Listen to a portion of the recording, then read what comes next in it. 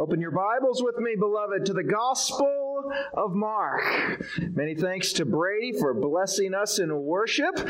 We welcome the ladies back as well from their women's retreat at the Ark Encounter this week. The glowing reports that have been coming back have been so wonderful and encouraging. And in that same vein, we have a very exciting announcement coming next week for the women's ministry at HHBC. So be sure to be here for that. Know this, beloved, we have one aim, to preach Christ and Him crucified. We are determined to know nothing else among you but this. Any other draw or method as the Church of Jesus Christ is a farce and a fraud. It's a slander to truth. We have nothing to add or take away from the truth which is held in our hands, that Christ came into the world to redeem sinners, of whom I am chief. We are gathered together to hear the most wonderful and the most terrible news of the gospel again and again. The word gospel means good news, wonderful news, and indeed it is. It is good news to those who are being saved. But the same gospel declares that there will come a day where He will judge the world in righteousness, that God will bring every deed into judgment, with every secret thing, whether good or evil. That which is done in secret will be declared from the rooftops. For there is nothing hidden that will not be disclosed, and nothing concealed that will not be known or brought out into the open. Beloved, the times are too perilous, and the stakes far too high for anything less than the pure gospel, the pure word delivered once and for all to the saints. These are not times for weak men or silly women playing footsie with their faith. In the time it will take to deliver this sermon, approximately 7,000 people will breathe their last, with the vast majority opening their eyes in eternal torment. As God's judgment upon His world increases, that number will only rise. It's very simple. Sin brings forth death. Whether divinely executed or simply giving over to the consequences of their choices, as sin increases, death increases in every way. These are serious times. And yes, we are joyful warriors, but we are warriors just the same. And the weapons of our warfare are not of the flesh, but have divine power to destroy strongholds, Paul tells the Corinthians. For we do not wrestle against flesh and blood, but against the rulers, against the authorities, against the cosmic powers over this present darkness, against the spiritual forces of evil in heavenly places, Paul tells the Ephesians. Beloved, these are times for serious Christians. These are the days in which you have been placed for His purposes, to accomplish the good works that He has prepared beforehand for you to walk in. Let us stop wasting our time and polluting our mind. Get about the Father's business. We have a job to do. Never have we lived in such an age where those who profess with their Christ with their mouth believe that they can hold Christ in one hand and the world in the other. That is a fool's errand and a losing proposition, and I'll tell you why. If you truly are a follower of Christ, He will not share the throne of your heart with your chosen idol. He will remove it from your life, and He'll crush it to dust. He loves His children, so He is purifying and chastening His children. If you are His, He'll not long suffer you to hold the world in your hand. If you hang on to the world, it will be as the man who was thrown over the side of a ship, clinging to a chest of the finest jewels, the weight of which sinks him to the bottom. If he would but let go, he would be saved. These are serious times. Times for laying aside the double-mindedness that cripples our walk and that puts us on dangerous paths. If the Lord could allow us to see for one moment that which is unseen in this world, that which is all around us even as we speak, we would be instantly sobered. We would not play around with the world. We would not play with the fires that desire to consume us, the lust of the flesh, the lust of the eyes, the pride of life. that are not only born and bred in fallen hearts, but are given speed and direction by demonic influence. Get serious. Your enemy is. But beloved, don't confuse seriousness with joy. The most sober-minded, serious Christians I know are also the most joyful. Joy is one of the weapons of our warfare. We are equipped with joy, and it is powerful. So let us wield that joy, that patience, that peace, that strength, that pure love upon one another, that undeserved forgiveness upon one another. Give it all lavishly. Freely you have received from God. Freely give it to all around you. When you rise up and when you lie down, pray, sing, make melodies in your heart, singing psalms. Read your Bible that you might know how to answer the foolishness of our age and might be equipped to stand against the flaming arrows of the enemy. This is how we battle. Joyful warriors, equipped and fearless because of the confidence that we have in God and His Word, that we have seen Him perform time and again in our lives. He has never let us down. He has never left us to wander. So go forth in that spirit, saints. There is work to be done. Amen? Amen. Well, this morning we will be completing our 3-part series on the faith of a father here in the 9th chapter of Mark. I pray it has been a challenge and a blessing to you. Our scene began in verse 14 with Jesus, Peter, James, and John having descended the mountain, just experiencing the joy and the glory of the transfiguration upon Mount Hermon and the coming upon of a large crowd. We saw the disciples withering there under a verbal assault from the scribes. The disciples' heads are hung in shame as they've been unable to cast out the demon possessing the boy in our scene. This is a public failure on the part of the disciples. And the scribes are no doubt getting as much mileage out of this failure as possible. What a chance to discredit Jesus. Look at what His followers could not do. But don't these scribes make the age-old mistake of judging Jesus because of the failures of those who follow Him. Rejecting the Messiah because those who name His name do not reflect what He claims. We were reminded last week that men will always let you down. Those who name the name of Christ will let you down. Our eyes must be fixed on the author and the perfecter of our faith, Jesus Christ. He will never let you down. He is the rock, the firm foundation. Well, thankfully, the Father in our scene did not reject Jesus because the disciples were ineffective and weak. His eyes were fixed upon Jesus, not upon any man. So with Jesus having now come upon this quagmire of a scene with the large crowd and the heckling scribes and the failed disciples, we also have present the Father of the boy who was possessed by the demon. And we took great pains last week to bring you along into the life of this family. The awful existence that they led, having a boy afflicted with this condition. Being ostracized by the community, thought of being in sin or cursed because of this possession. God is obviously judging you. That was common thought in ancient Israel. Any sickness or hardship was a result of faith or a lack of faith or that you were in sin. How familiar does that sound from the heretical word faith movements of today? You don't have what you have because of a lack of faith, because you're in sin. This possessed boy would have no friends to play with. His extended family would have disowned them because they'd be guilty by association. That's just the social consequences. But what about the daily fear and uncertainty that they lived under? That would be unthinkable to us. We know that in great violence, in unpredictable violence, this demon would slam the boy to the ground, foaming at the mouth, grinding his teeth, becoming rigid.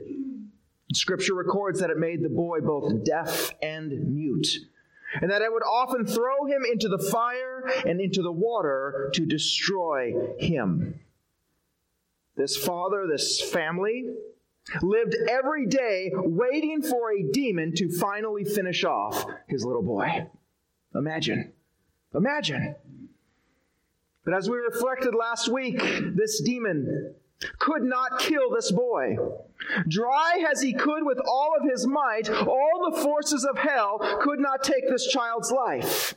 And that is remarkable, because we see demonic influence cause the deaths of millions.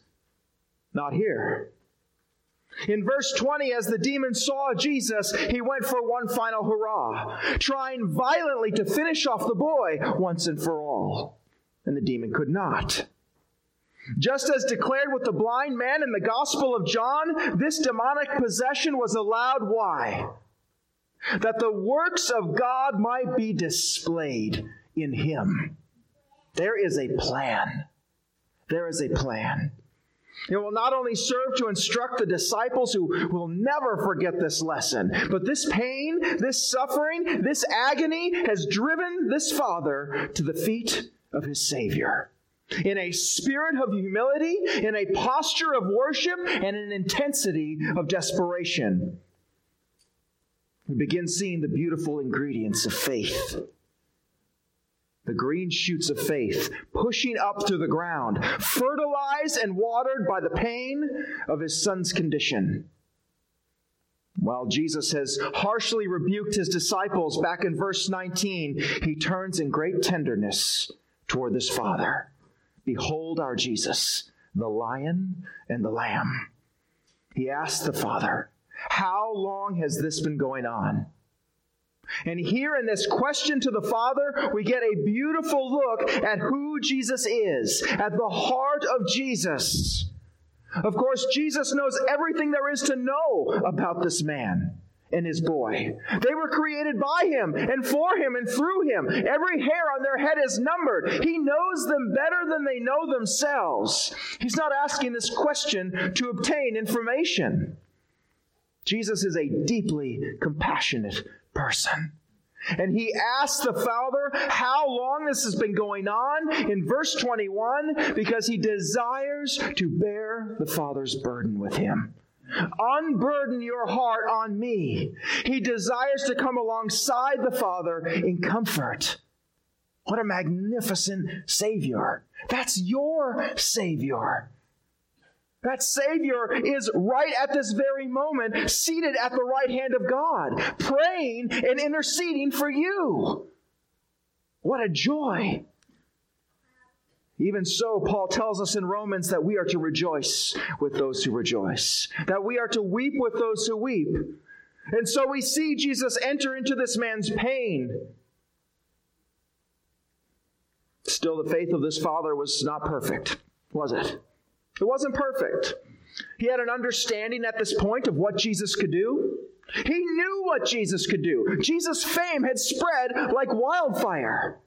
But it was only now, in this moment of heart contact with his Savior, of seeing a compassion in his life that had never known compassion, of experiencing mercy where there was no mercy, of love where there was no love. Jesus was all of those things standing right in front of him. And in that moment of realization, where his faith is brought over the Rubicon, passing from head knowledge to heart knowledge, he's overwhelmed. And he's overcome by the realization of who Jesus is and the inadequacy of his faith. And he cries out with one of the most beautiful statements in all of Scripture, Lord, I do believe. Help my unbelief. That's what happens when you encounter the Lord of glory. The light shows every stain. The light shows all the dirt, like the sunlight shows all of the dust. When someone is truly born again, one of the hallmarks of that is being struck by our overwhelming inadequacy against the light of his amazing beauty. Which means we must ask ourselves, have we trembled before a holy God? Before God can use a man or a woman, he will break them. Broken of our self-sufficiency, broken of our independence, broken of every thought that I came on my own or that I can walk this walk of faith on my own. Newsflash. You didn't come to Christ on your own, and you can't walk it alone. You didn't start it, and you won't finish it. It is He who began it, and it is He who will complete it. Those who come to Christ, as this Father has in our text, must come to Him as He is, not as our pride wishes Him to be. You're not in the driver's seat of your story, no matter what modern evangelicalism or your theological tradition has told you. It is the dependent creature who cries out, "Lord, I do believe, help my unbelief." We were reminded last week that true faith is constantly aware of how inadequate it is. That on this side of eternity, our belief is always going to be mixed with unbelief. Our faith is going to be mixed with our faithlessness. Everything we do is going to be tainted in some small way. There's always going to be that fly in the ointment where no action, no motive will ever be completely pure. And that does frustrate us as believers. That imperfection stands in opposition to the Holy Spirit within us. And yet we will never be completely rid of it until we go home to glory. That does not mean we are not growing in sanctification and holiness. It's not an excuse for sin. In fact, it drives the true believer just the other way. The Apostle Paul seems to capture this loathing when he bemoaned the wretched body that he lived in. We weary of sin, and we desire to be holy as He is holy. This Father does believe. And now the presence of Jesus has made him see the unbelief which remains, that is mixed in his soul, and it causes him to cry out. And what a wonder it is that this Father was able to merely speak about his Son, about the agony of it, of the trials that had marked their life. Of that he could merely speak. But when it came to his faith and his unbelief, he had to cry out from the deepest recesses of his being, "I do believe. Help my unbelief." So it is in the fight of faith. This gift of faith that we are to pick up and exercise. And today we will see how Jesus responds to the cry of faith, however imperfect. Which brings us finally to the climax of our exchange this morning. So with that, let's look at our text, Mark 9, 25 through 29.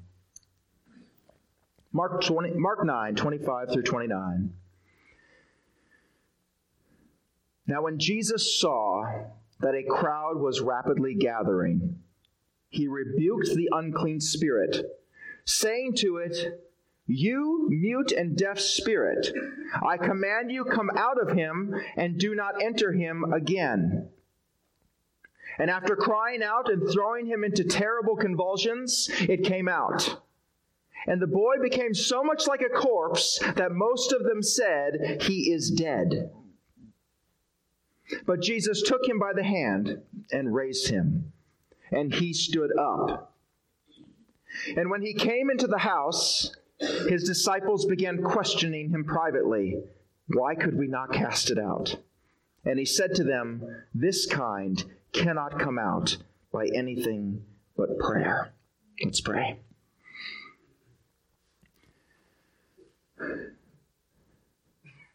Heavenly Father, you have a lesson to teach us today. Lord, you are shining a light on the inner recesses of our heart. You are throwing open the drapes that the sunlight might be shone on us. Lord, that is often difficult for us to look at.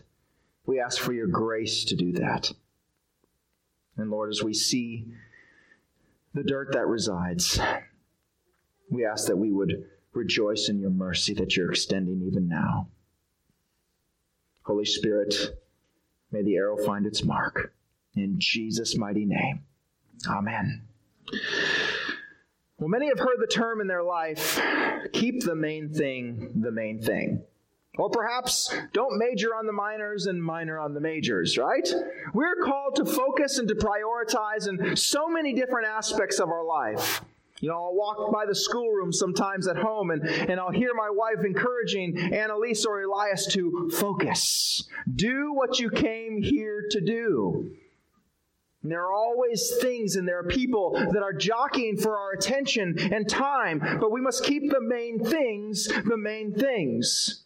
Christians, by definition, should be some of the most focused and prioritized people in the world because we live under a holy mandate. We've been giving marching orders in our life. Being focused or having our priorities right aren't just a matter of personal preference or a pursuit of success. For the Christian, it's a matter of obedience.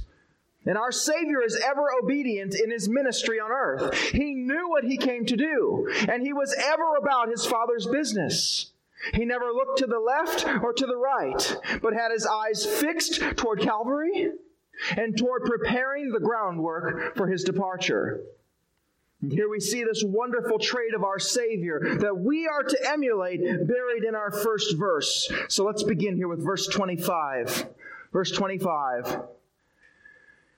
Now when Jesus saw that a crowd was rapidly gathering, He rebuked the unclean spirit. Pause there for a moment. What has prompted Jesus to move quickly and to take action on this demon possession?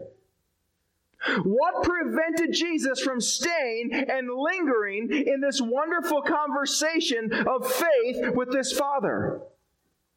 Well, we've already seen Jesus' compassion and His desire to enter into this Father's pain with Him. But isn't there a sense in our text here that this conversation is cut short, isn't there? What does Mark show is the impetus or the catalyst that it's time to move? The priorities have changed. It was a rapidly gathering crowd. We see that? This tells us, this informs us and reminds us of Jesus' unwavering priorities. We have a few things we must remember. One, Jesus' public ministry is over at this point.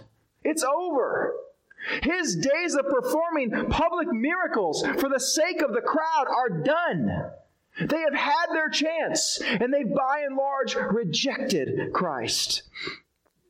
Earlier in Mark, where Jesus took His journey through Gentile lands, through Decapolis, you remember that series, we were shown that the priorities have now shifted off of the crowd and onto the disciples. The time for the ministry to the thronging masses was over, and the time to pour into these 12 men had begun. Lanesville 2022. Why do you care about that? Because this is our model. Discipleship of others, pouring your life, your heart, your experience, your knowledge into those God joins to you. As believers, we ought to be both discipling and being discipled. It's a command. It's the pattern of our entire Lord's ministry. And here we see that take hold. The crowds are beginning to gather. The Greek here gives the sense of the crowd running together. They know something is about to go down. This kind of public demonstration is not why Jesus is here. Meaning it's time to move on and quickly. Jesus is on task. He's on focus. However much he may have desired to stay and minister to this man, to counsel and to console this man, he has to prepare his 12 because Calvary is coming. Calvary is coming. We are on the long march to Jerusalem as we speak with a motley group of men that still have no idea what awaits them. There is work to do. The needs of the crowd will always be there, but we are to stay focused.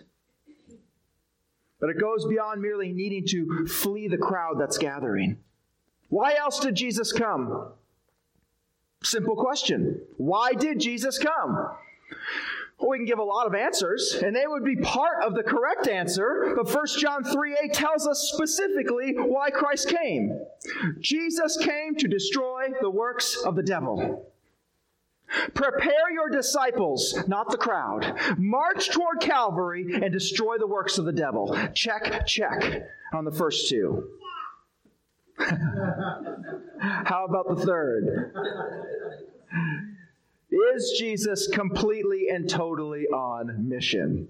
You bet he is. Last part of verse 25.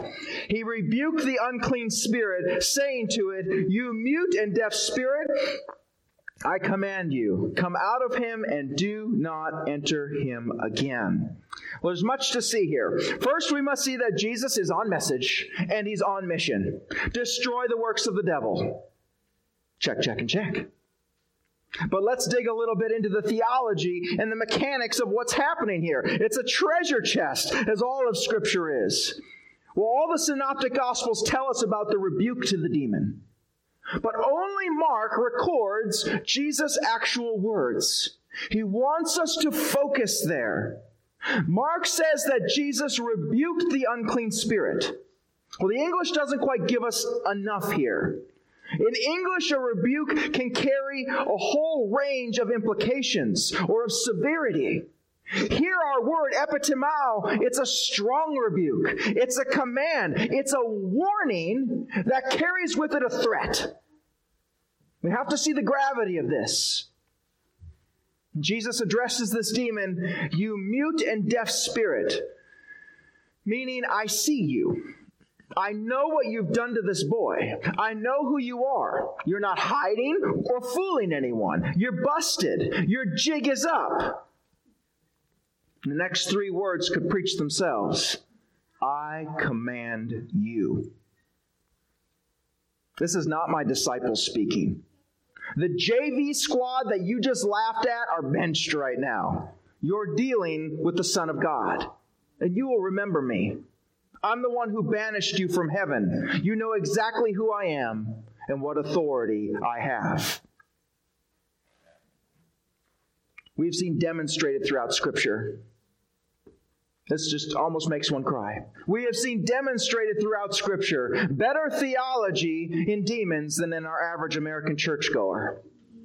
They know who Jesus is, what he came to do. They know the Word. They know Scripture. Not only do they have better theology, but at least the demons have the sense to quake and tremble at the sight of Christ. America can't be bothered to change out of their jammies for church. So watch this interaction. You mute and deaf spirit, I command you.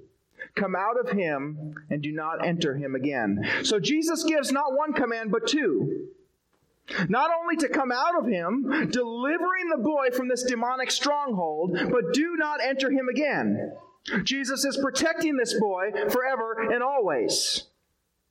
Now, tied up in this exorcism is a mountain of theological truths that we can glean about demons. But be careful of ditches here, beloved.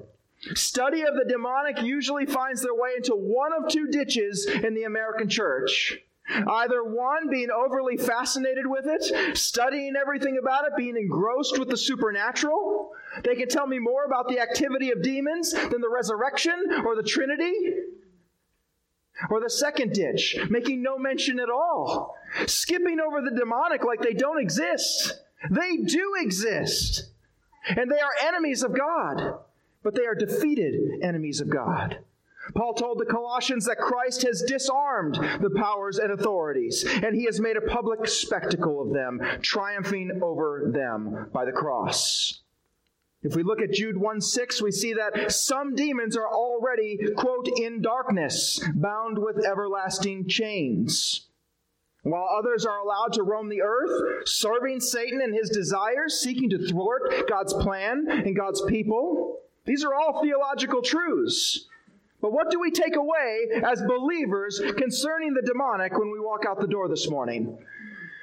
Three things I would suggest. One, the demons serve as yet another witness that Jesus Christ is the Son of God. Everywhere Jesus went, they were proclaiming who he was. They saw him, they knew him, they identified him, and they knew that his presence meant they were through, as in our text today. That's one. Two, resist the devil and he'll flee from you. James 4:7. That's how powerless he is to the act of faith and obedience. Whom shall we fear? Finally, 3, greater is he that's in you than he that's in the world. 1 John 4:4. Christ is the conqueror, the ruler. He has conquered, and he does rule today, right now. I command you, come out of him and do not enter him again.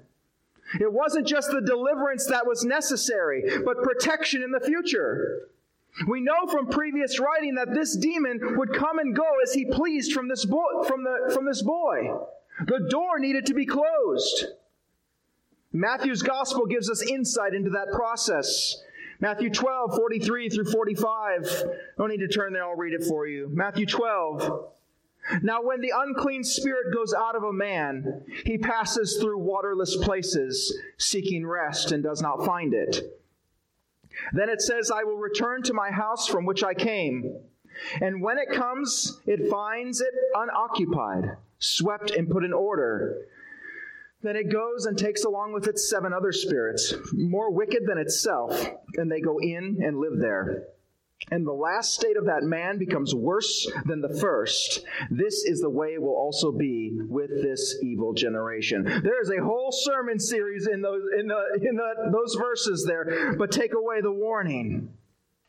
To those who would resist the conviction of their consciences, who would shout down the still small voice, who would grieve the Holy Spirit again and again, eventually being given over to their desires and their lusts, searing the conscience irreparably.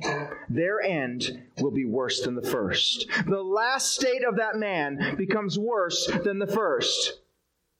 If you're in church today and you do not know Christ, you've not come in repentance and faith, if you leave here today in the same state you came, it would have been better if you had not come. To hear and reject only serves to further harden a heart. If you hear his voice today, do not harden your heart, but respond in repentance and faith. Back to our text, verse 26. What is the response of the demon to the command of Jesus? And after crying out and throwing him into terrible convulsions, it came out. Pause there. Oh, so much to see. The reaction's very common in demons. You may recall back in Mark 1, 23 through 27, the man in the synagogue at Capernaum was just about to be delivered from the unclean spirit when he made one last push to destroy its host. And recall, we spoke of Revelation 12:12 last week, reflecting on the fierce anger of Satan because he knows his time is short.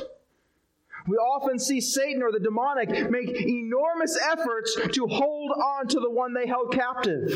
A sinner on the threshold of salvation that has been in the grasp of Satan is often not easily let go. Surround those people with prayer and put on the whole armor of God.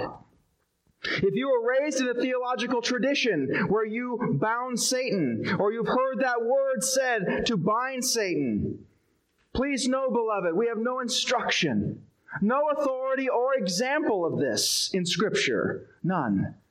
We're told to suit up in the armor of God. Jesus himself never binds Satan during his earthly ministry. Not anywhere. Think about it. Not anywhere. Indeed, if Christians all around the world are binding him, one must ask how he keeps getting out. Instead, John 1 tells us the whole world lies in the power of the evil one. We do see in 2 Peter 2:4 and Jude 1:6 that we mentioned earlier, God binding demons to prevent them from harming people. But these demons are bound by God himself, and they're being held for a purpose. We're going to see later in Revelation 9:14 through 15 that these demons are bound at this location until a specific time. And guess what God's going to do with them according to Scripture? They're not even permanently bound. God is going to release them, and they're going to kill a third of the people on the earth.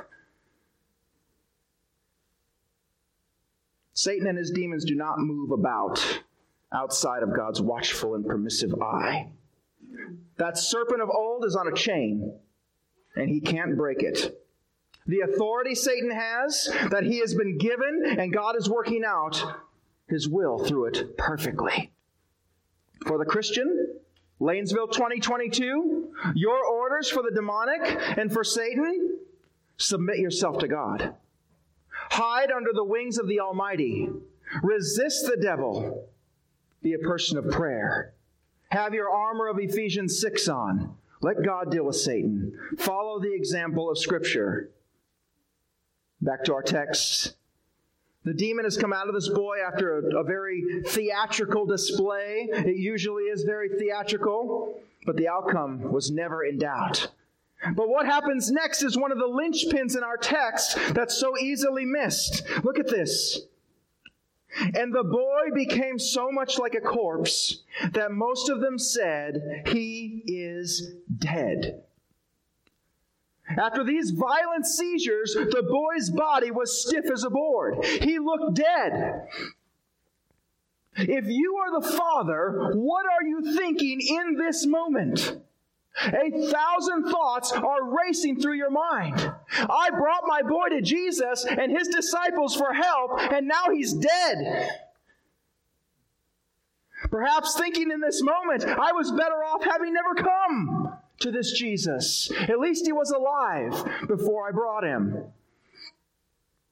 At every moment of faith being birthed in a life, there is going to come a testing. There is going to come a fork in the road. When you are pressed, are you going to lean into this faith or are you going to abandon it? This father looks at his boy on the ground, looking like he is dead. And what is the cry of his heart in that moment? Is it still, "Lord, I believe, help my unbelief"? Or is it something else entirely? The moment the Lord does not do what we think he should do, what is the cry of our heart in that moment? It should be, "Lord, I believe, help my unbelief." Because I know that what you have done is right and good and perfect and righteous, even though I can't see it right now. Could we say that if it meant the most awful of tragedies? His boy is laying there as dead. This man thought he had done everything he was supposed to do. He came in faith. He came to the right person. The object of his worship is correct. He saw the kind heart of the Savior, and here now his boy appears dead. Real faith produces a testing for authenticity. How many come toward Christ because they were told a false gospel? That Jesus came to give you a better life. That he came to make you healthy or wealthy. Your life's not working out? Hey, try Jesus. And when they get what the Bible says they will get, persecution and hardship, they'll throw off the supposed fraud called Christianity because it didn't work. Where's my better life? My boy's dead on the floor. What did this father think in that moment of testing? We aren't told. We don't know. What we are shown is that a testing of faith is coming for us all as Christians. 1 Peter 1:7. So that the tested genuineness of your faith, more precious than gold that perishes though it is tested by fire, may be found to result in praise and glory and honor at the revelation of Jesus Christ. I don't want the fire. My flesh doesn't desire the refiner's fire. It hurts, and I pray God be merciful with it. But as it is applied, as your metal is being tested and purified, it may be found to result in praise and glory and honor at the revelation of Jesus Christ. And the boy became so much like a corpse that most of them said, "He is dead." Oh, the glory of this. I believe this father did dig into his faith. See the beauty of this. I'm not only going to deliver your son, but if we look at Luke's account of this in Luke 9, Jesus healed the boy and delivered him to his father. Jesus could have prevented the demon from convulsing the child, but he didn't. He didn't. He gave an opportunity for the testing of this father's faith and a further demonstration of his love and his power. Every one of us would rather have not seen our child convulse with the world's worst seizure and lie looking dead on the ground. How awful. But what is the result of a faith refined in fire? What if that meant seeing a greater measure of the love and the glory and the power of your Savior? Verse 27. What happens? Verse 27. But Jesus took him by the hand and raised him, and he stood up. The Lord's deliverance and healing is complete. It is thorough. The demon can never return. The boy's body is made whole. Not just from this latest convulsion. I'm sure Jesus restored him in body, mind, and soul. Jesus never heals and saves halfway. He goes all the way. And all the while, we've been swimming in the depths of this amazing scene. There's been a group of men watching. One that have had their heads buried in shame at the beginning of our series. Ones who needed to be taught. Ones who had tried to go at their ministry labors under their own steam. Our 12 disciples. They have been in the background this entire time. We often forget them. And yet as we complete our scene, we're reminded that the teaching of these men is the very purpose of Jesus' earthly ministry at this point. On message, on mission. They're not an afterthought. Jesus is laying the groundwork for his departure. And these men were going to be tried by fire. There were things they needed to know. The lesson of this scene were many. Now seeing that the budding faith of this father was enough, as you go out into this world, disciples, you are not going to see giants in the faith. You're going to see tender green shoots of faith. Know how to see that. Recognize that. Don't despise a weak or a new faith. It is enough.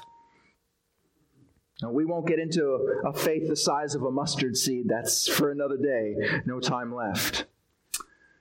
You know, often back in flight training as a new student pilot or learning to fly a new airplane, when you would finish the flight, you and the instructor would go sit down and you would debrief the flight. What went well and what didn't go well.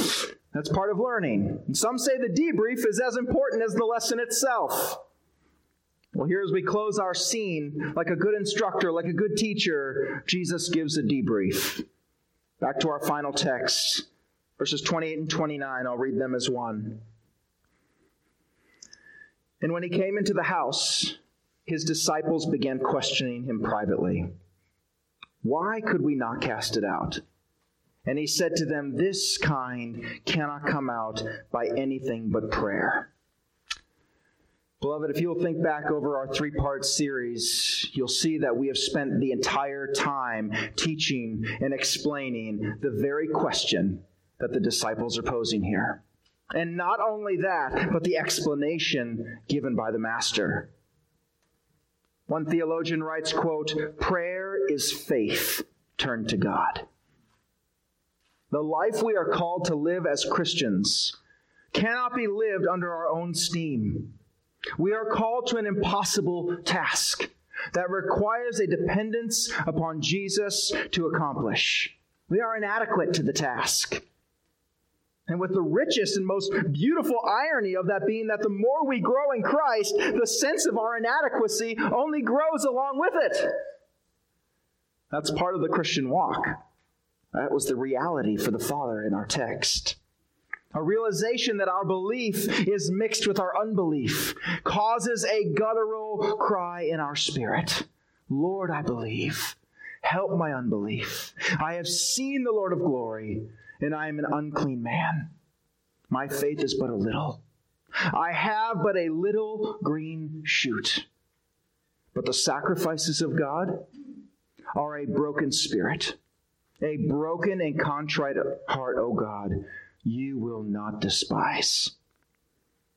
The faith of this Father, our faith here this morning, which exposes our inadequacy in light of the task at hand, in light of the glory of His majesty, it is meant to drive us to prayer. So let us pray.